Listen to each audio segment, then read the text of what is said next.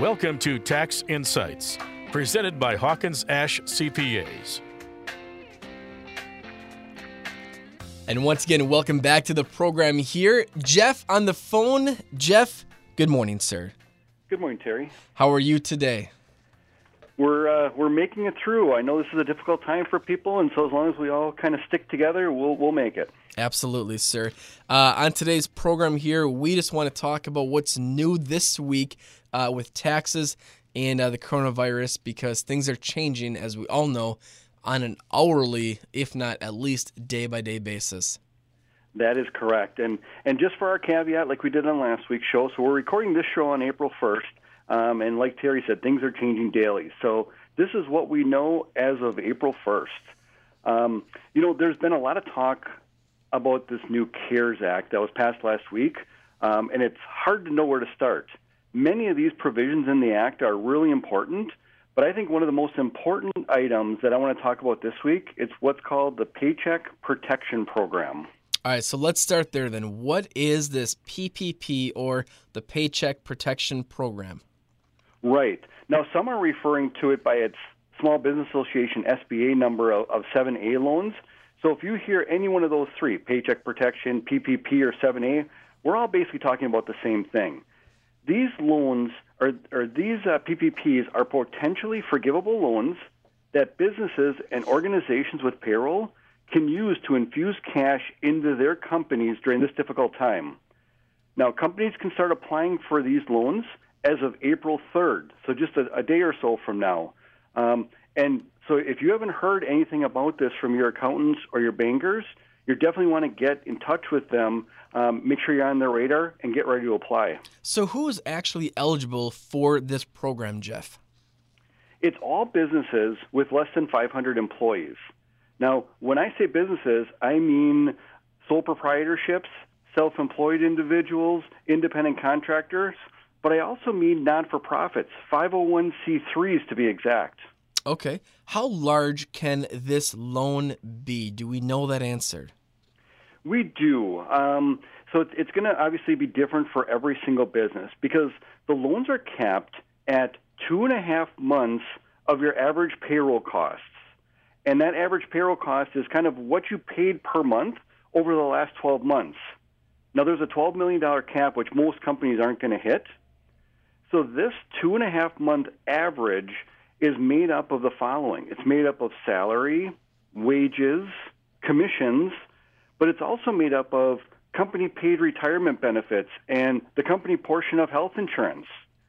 Now, in regard to the salaries, you can include in this calculation salaries up to $100,000 per employee.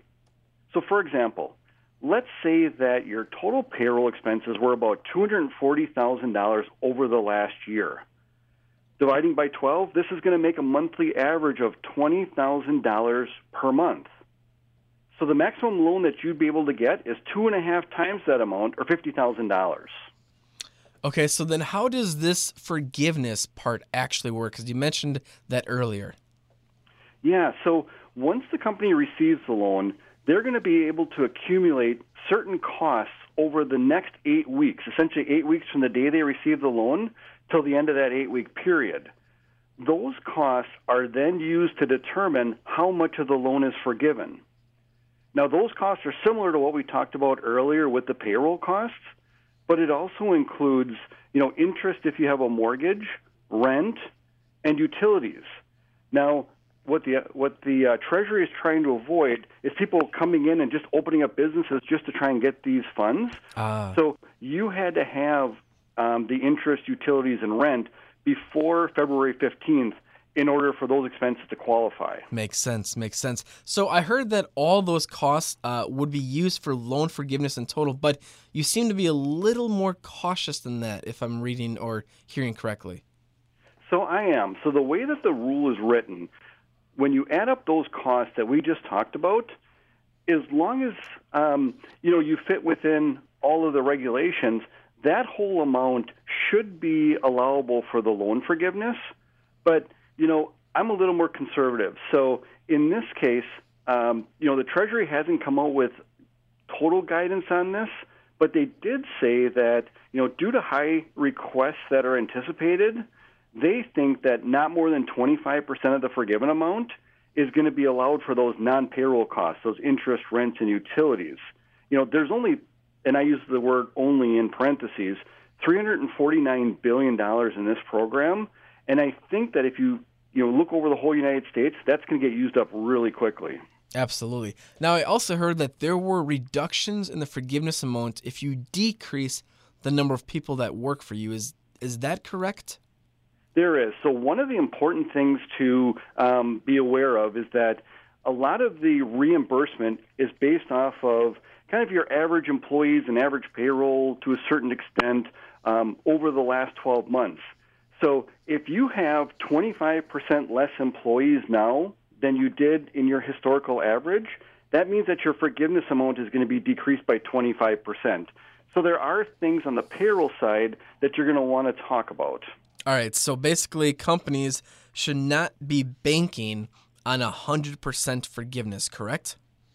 Yeah, I think that some will, but it's always good to be conservative. But hey, if our example earlier where you get a $50,000 loan, and let's say only $25,000 of it is forgiven, that's still $25,000 cash infusion into your business that you can use for expenses right now. The remaining amount of that 25, if there's anything that's not forgiven, that has to be paid back within 10 years.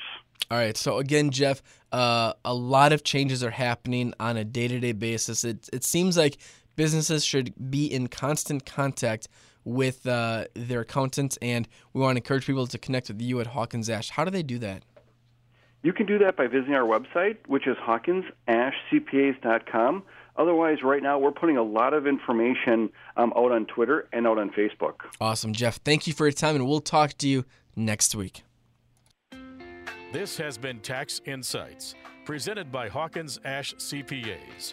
Learn more online at hawkinsashcpas.com. Hawkins Ash CPAs. Part of your business, part of your life.